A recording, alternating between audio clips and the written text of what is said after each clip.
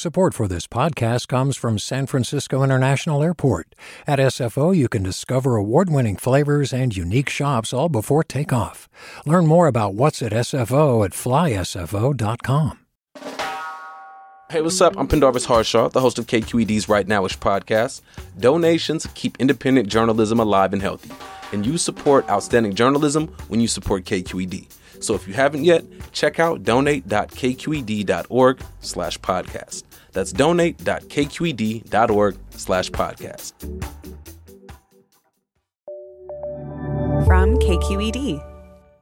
Mic check, check 1, check 2. Are we here? All right, we're here right now-ish. Hey, what's good? It's Pendarvis Harshaw, host of Right Nowish. I'm excited. Today's show is scheduled to be a sucker-free celebration. April 15th, aka 415 Day, is upon us. That's the date that coincides with the San Francisco area code. So, we're talking to two artists who are longtime collaborators/organizers. They're both from the city, and they've taken it upon themselves to make sure that the legacy of their hometown is shown in the proper context. 415 Day stands for resistance, resilience, and restitution. It highlights how the people of San Francisco have always pushed back against these forces that don't want to respect them. It's saying, like, this is our land, this is the people's land, we want to grow our crops here, we want to grow our families here. And that you can extend that idea to the world.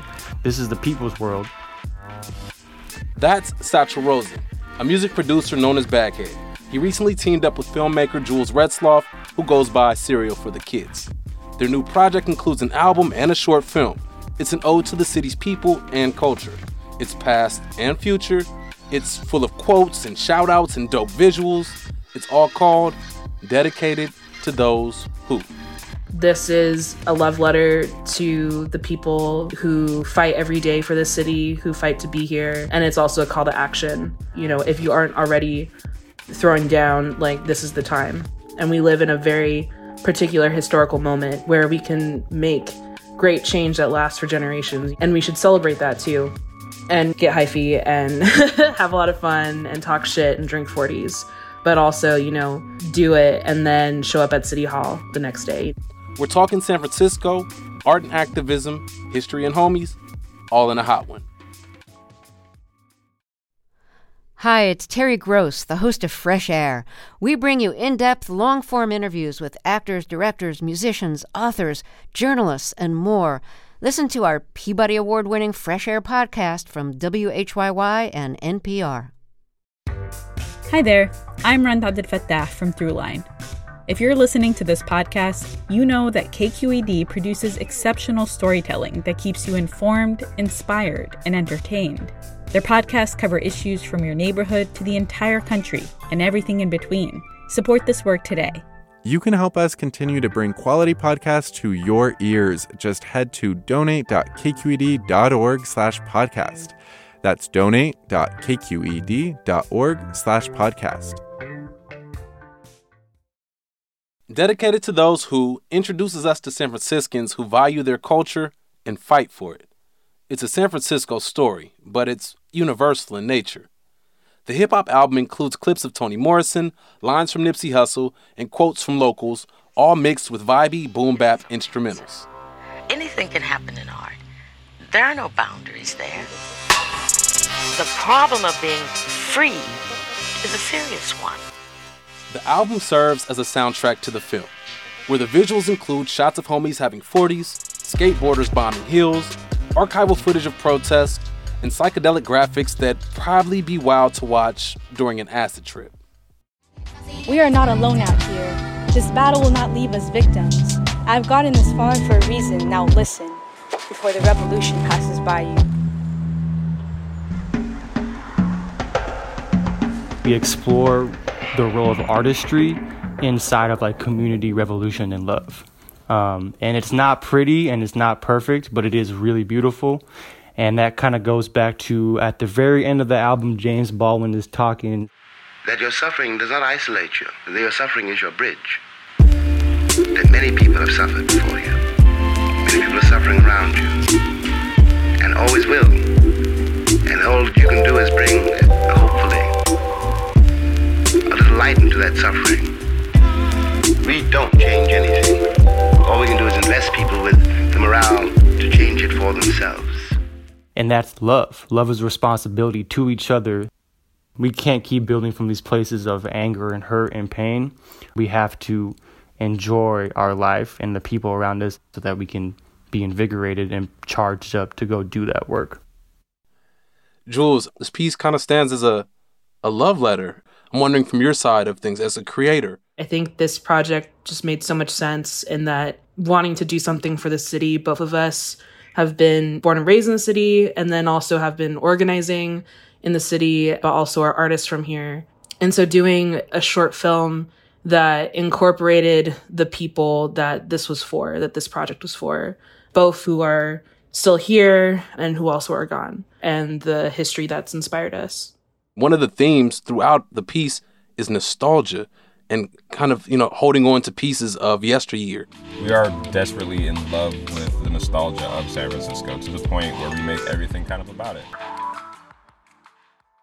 I'm wondering, Jules, what are some of the benefits and the detriments of nostalgia, of holding on to nostalgia? I think nostalgia serves as a way to retell lost narratives.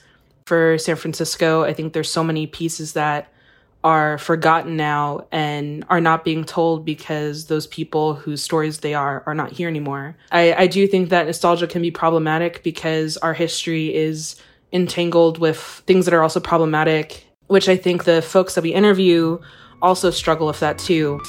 I think I actually get upset when people don't recognize what came before them and pretend like shit is all good.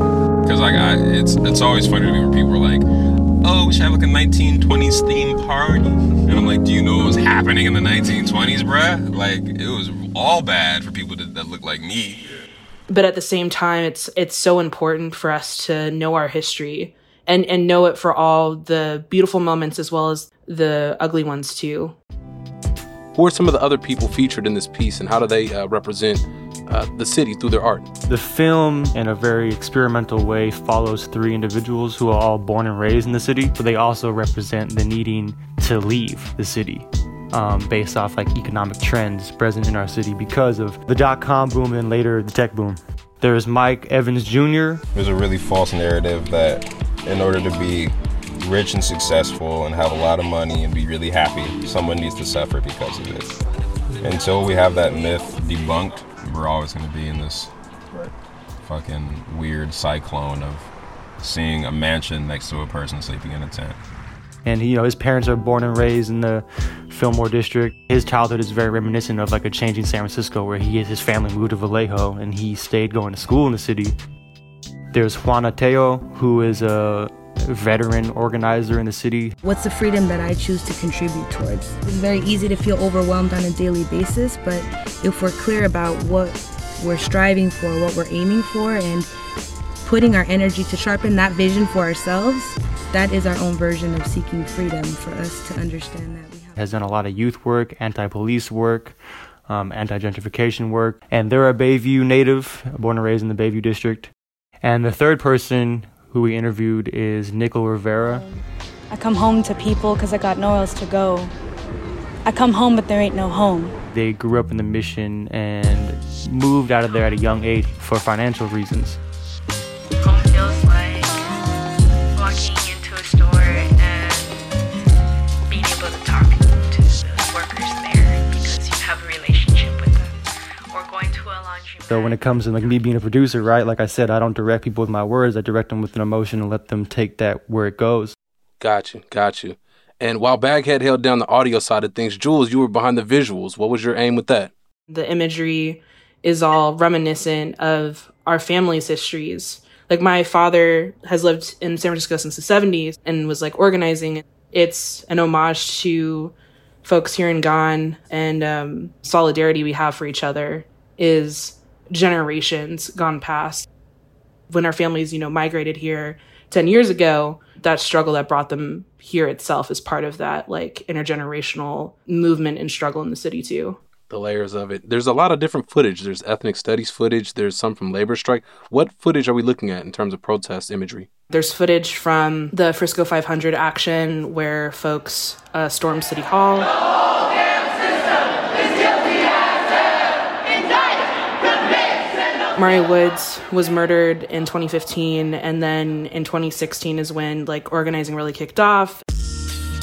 There's also footage of the White Night riots when Dan White murdered Harvey Milk, which is an homage to the gay rights movement in the city, another moment in which City Hall was stormed. So just trying to juxtapose our historical moments to the ones we're currently experiencing, and trying to let folks know that right now history isn't a cycle, but we have the chance to break that cycle if we pay attention to it.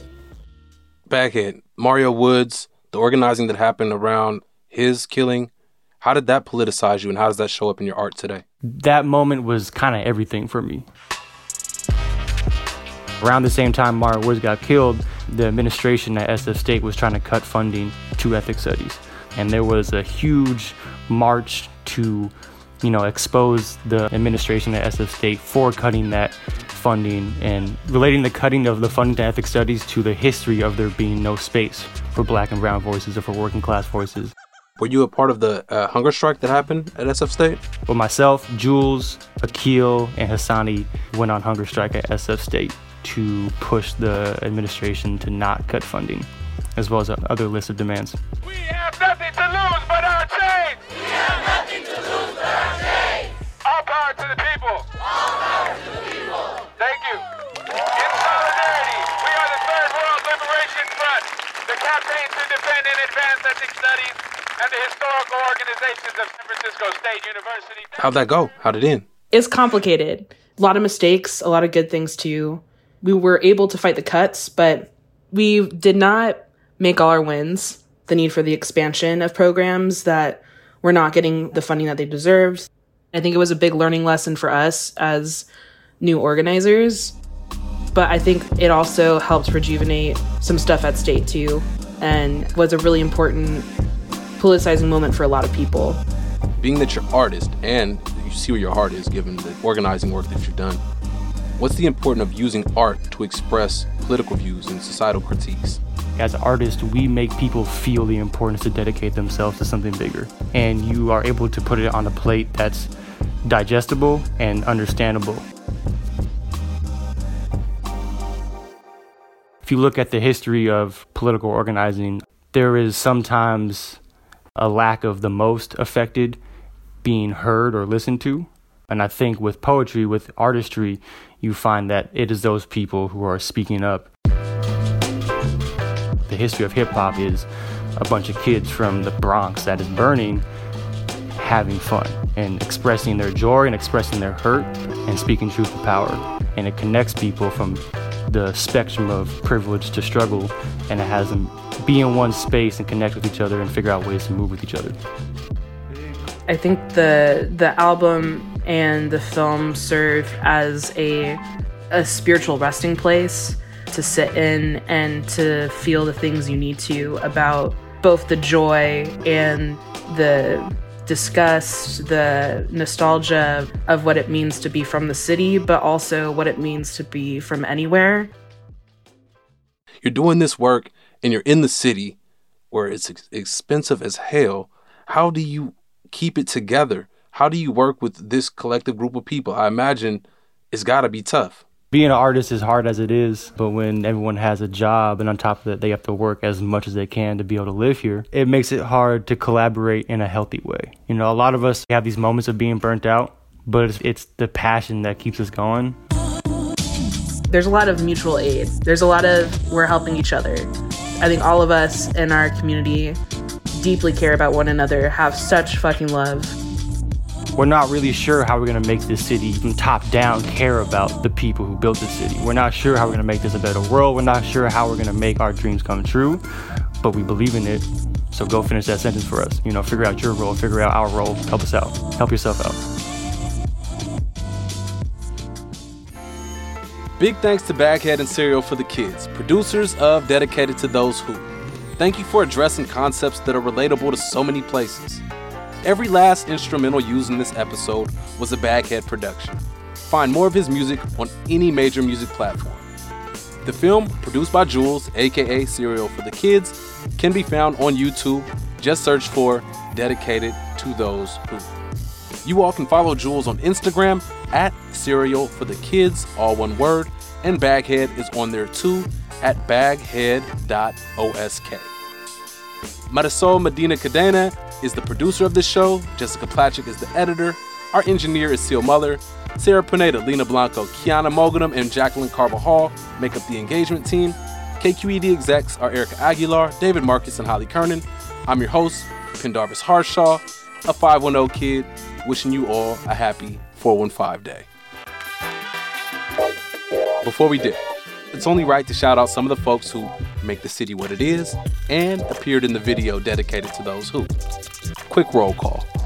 There's La Doña, there's Stunnerman 02, there's Nancy Peely, there's Professor Gable, there's Cy4, there's McStravic, there's Amy and Renisha, who are the vegan hood chefs. Chi, who was an organizer with us, Frisco 500. Quipto's in there. Dregs1, Frisco Lens is in there. There's so many people.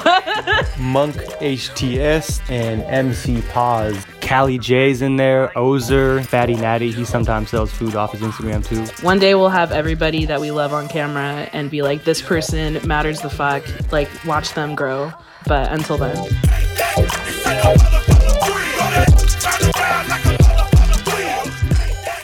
Right Nowish is a KQED production. Do you love learning about the San Francisco Bay Area? Its history, its people, its unique blend of cultures?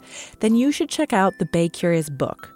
I'm Katrina Schwartz, editor and producer on the Bay Curious podcast, and I'm here to let you know that for the month of May, we've worked out a sweet deal for KQED podcast listeners. Right now, you can get the Bay Curious ebook for $1.99. That's right, $1.99.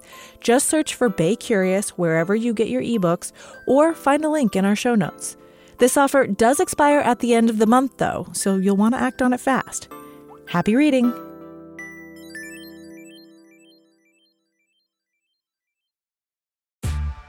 Hey there, this is Brittany Luce from NPR's It's Been a Minute. KQED's podcasts like The Bay, Bay Curious, Mindshift, Right Nowish, and more all tell the stories of the Bay and beyond with reliable, human-centered journalism.